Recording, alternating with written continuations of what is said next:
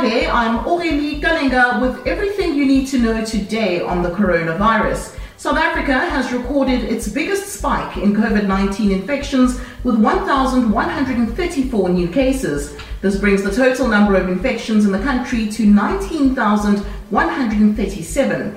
30 more patients have died, and that puts the number of COVID-19 related deaths at 369. Health Minister Zweli Mkhize says government will now be sending reinforcements to the Western Cape, which has more than 60% of the country's positive cases. Among those infected are 4 JMPD officers. One officer fell ill during the night shift last week and was tested at Mill Park Hospital. He's since been discharged and is in quarantine.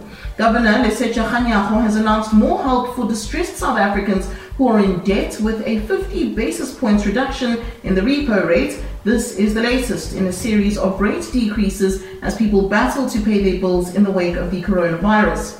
While Ekurhuleni Mayor Mzwandile Masina says they've made a breakthrough in the fight against hunger during this time, Human Rights Watch is accusing government of bias and overlooking refugees and asylum seekers. It's registered its concerns with the South African Human Rights Commission.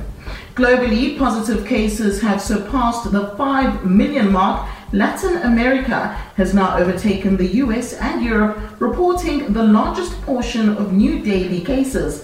This represents a new phase in the spread of the virus. For more on the pandemic, you can go to ewn.co.za/coronavirus and like, share and subscribe to our EWN YouTube channel.